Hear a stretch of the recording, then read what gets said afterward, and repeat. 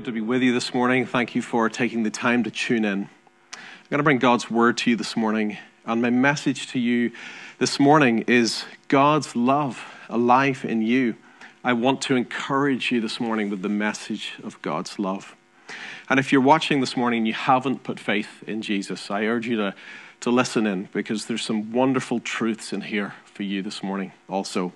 For the believer in Christ, I desire that, and I pray that you'll strengthen in your faith this morning, that you'll deepen in your walk with God, that you'll get a greater sense of God's love for you, that you'll find freedom from fear, from anxiety, freedom from inadequacy, freedom from condemnation. I pray that you would experience a greater unity with God's people through coming to understand more about the love of God this morning. Let me pray for you from Ephesians chapter 3.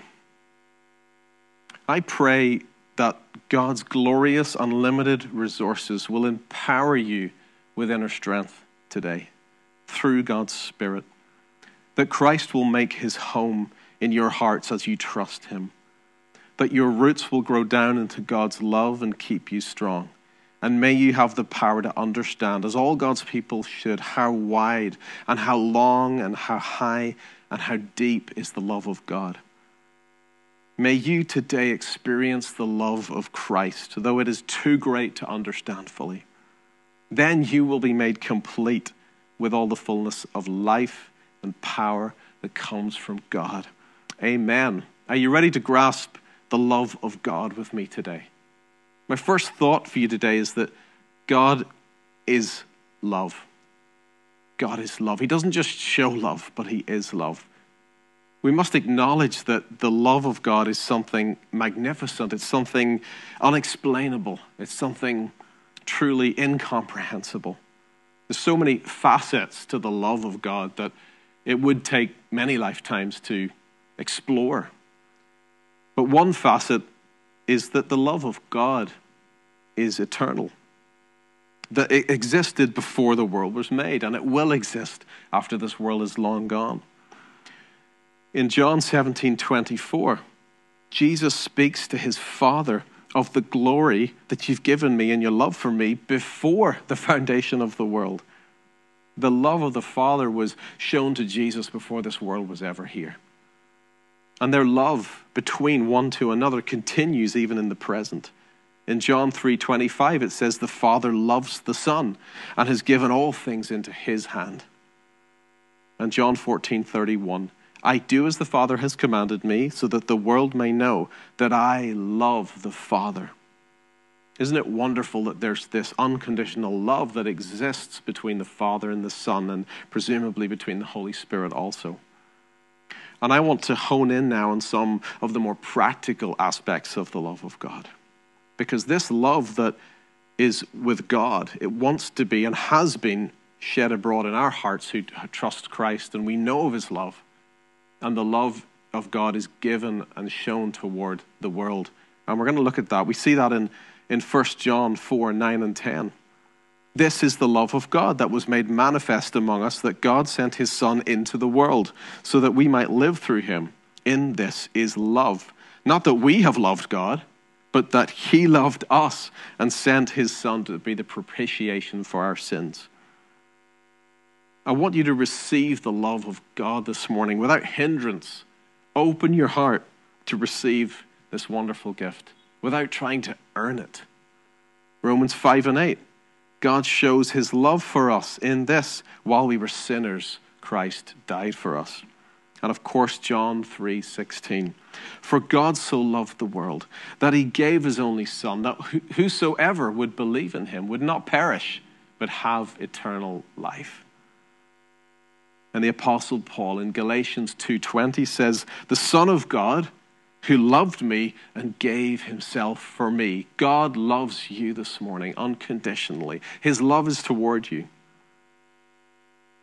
I see that there's two barriers to receiving the love of God, because it's one thing to know about it, to hear about it, but are we really receiving that unconditional love into our hearts? I think oftentimes inadequacy gets in the way, and condemnation can get in the way. This thing about inadequacy, I'm not good enough for God's love, so I've got to earn his love. Maybe we don't think about it. It's maybe not on the forefront of our minds, but is it subconsciously there in our actions and our attitudes towards God and towards people? And is that inadequacy there? Can we look at this morning? Can we step over that this morning and allow God's unconditional love to just wipe away that inadequacy, that sense of inadequacy that you may feel? Because in 1 John 4:16, it says, God is love, and whoever abides in love abides in God, and God abides in him. By this is love perfected with us, so we may have confidence for the day of judgment.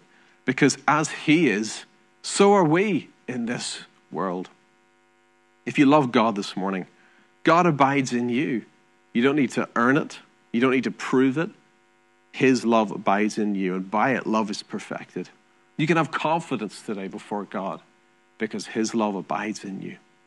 And as Christ is righteous and as he is holy and accepted, you also are accepted before God.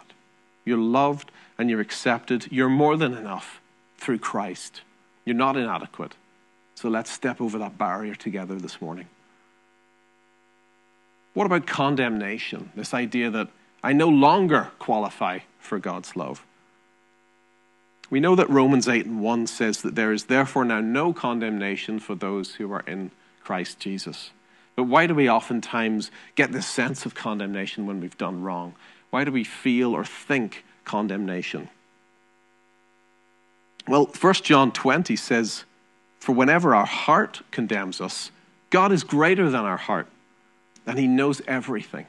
Beloved, if our heart does not condemn us, we have confidence toward God. Do you often get a sense that your heart's condemning you? Do you feel self-condemnation because of something wrong that you've done? That's normal. We all feel that at times. But God is greater than our heart.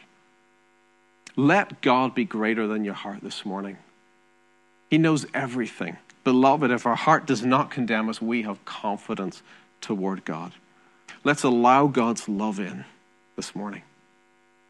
Let's refuse condemnation. Let's have confidence toward God. Let's step over these barriers together this morning. We're talking about receiving God's love. And now I want to speak to you about reciprocating God's love, walking in his love through loving God back with that love that he's given us and loving others with that love that he's given us. In Deuteronomy 6, Moses instructs the Israelites, hear, O Israel, the Lord our God, the Lord is one. You shall love the Lord your God with all your heart, with all your soul, and with all your strength. We are to reciprocate God's love back to him with our entire being. In Deuteronomy, it was under the law. It was about trying to love God in human strength. It was striving. It was self-effort. It was trying very hard to keep the commandments. But, in the Gospel of Mark, Jesus is questioned on the same thing. A local scribe asks, which commandment is the most important? And in response, Jesus says, the most important is, hear, O Israel, the Lord our God, the Lord is one. You shall love the Lord your God with all your heart, with all your soul, and with all your mind, and with all your strength. The second is this, you shall love your neighbor as yourself. There is no commandment greater than these. Notice how in Mark, Jesus adds the words with all your mind.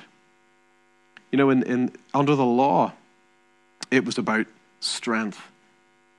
And under grace, it's about renewing the mind. We're in grace. We're in the dispensation of grace, if you know the Lord this morning. We're not under the law. It's not about striving to obey the commands. It's about letting God's love in, loving him back, and allowing his love to lead us to obedience. In the Greek, that word, with all your mind, the word mind is dianoia, which simply means a thinking through, meditating on God. It's about renewing the mind. It's about allowing God to work as much as you can through prayer, through praise, through scripture reading. Jesus said, love the Lord your God with all your heart. We can pray. with our hearts. Love the Lord your God with all your soul. We can praise. We can use our lips. We can use our body. We can praise him. Love the Lord your God with all your mind. Remember dianoia, thinking on God through his word. Love the Lord your God with all your strength. There is a strength aspect.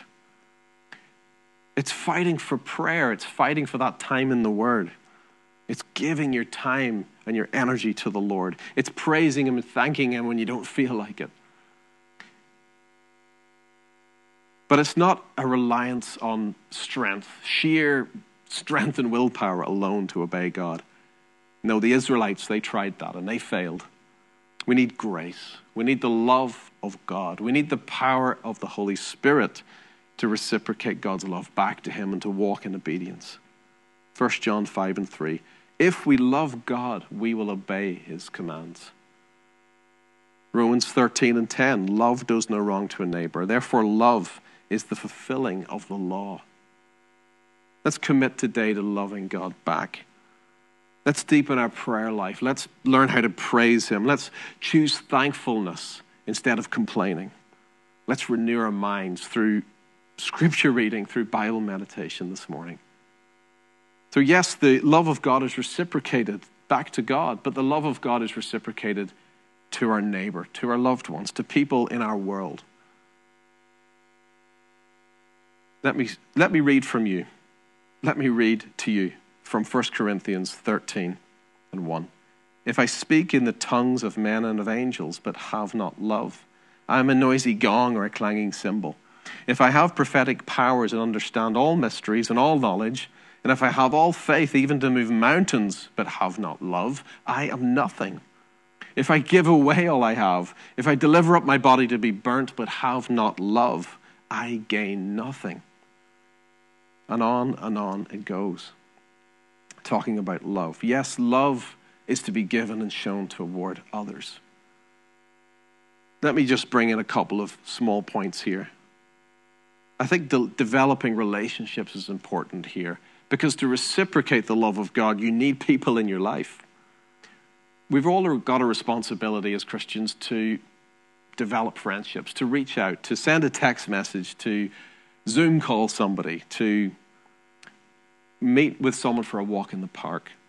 It's vital that as Christians that we build relationships. We're part of a worldwide family.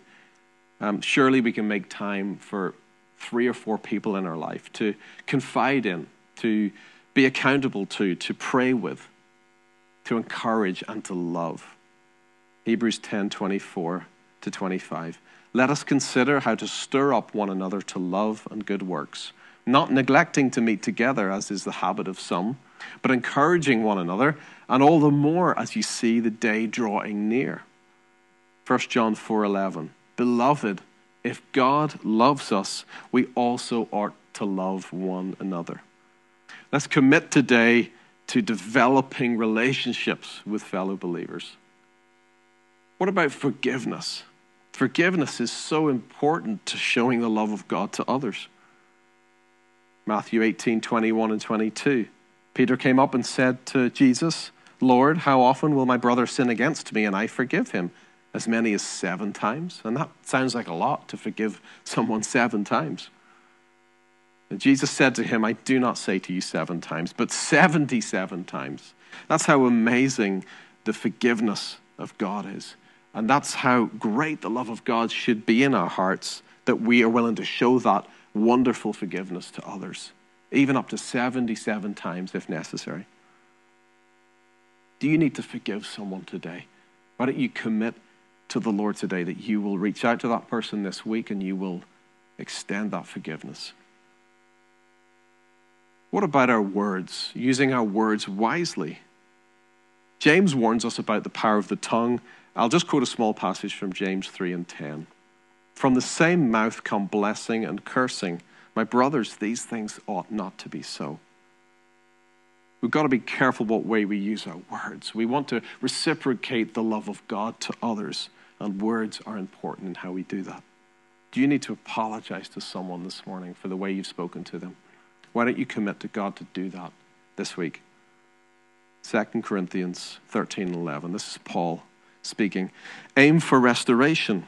comfort one another, agree with one another, live in peace, and the God of love and peace will be with you.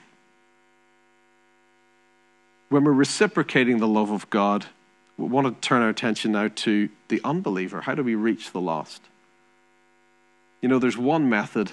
Again, this is not a popular method for reaching the lost. You won't find it trending online. But it is simply to love one another as our brothers and sisters in Christ.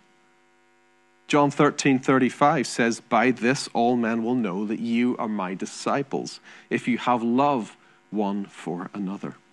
I think the unsaved will notice something special about us if we can love one another with that amazing love that God's given us. They might even listen to us if we can learn how to show that love to one another. So we've talked about receiving God's love, stepping over the barriers of inadequacy, of condemnation. We've talked about reciprocating the love of God to the Lord and to others. And I want to talk to you about resting in his love. And the setting is when we fail, when we're processing personal sin.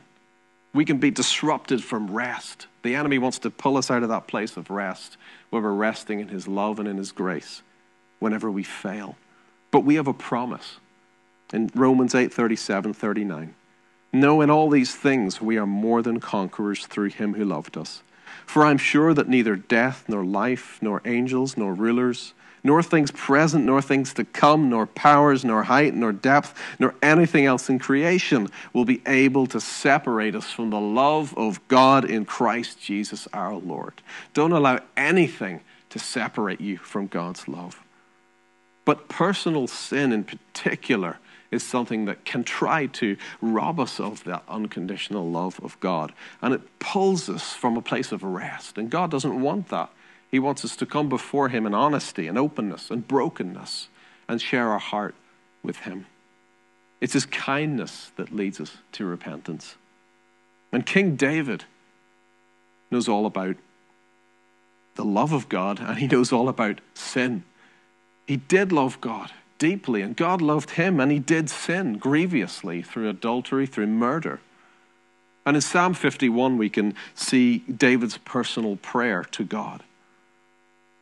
And he cries out to the Lord. And he asks God to change his heart.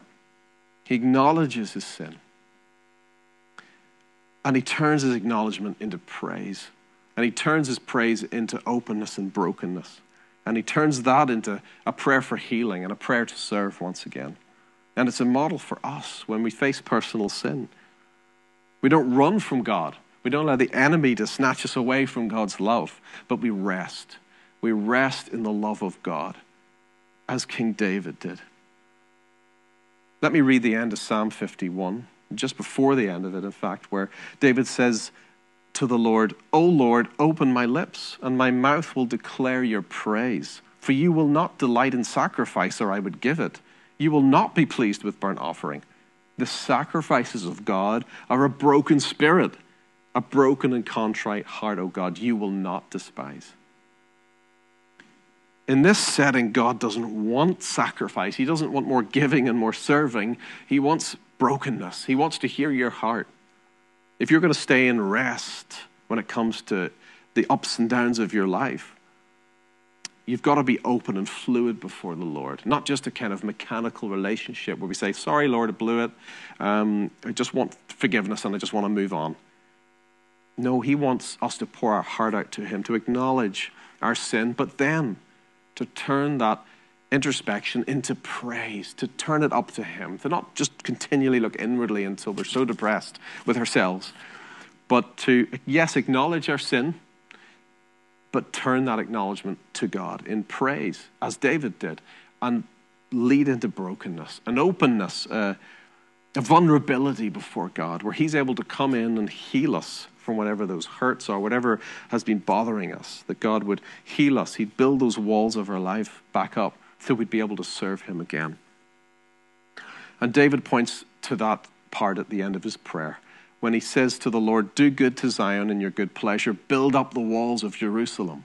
Then you will delight in sacrifices, in burnt offerings and whole offerings.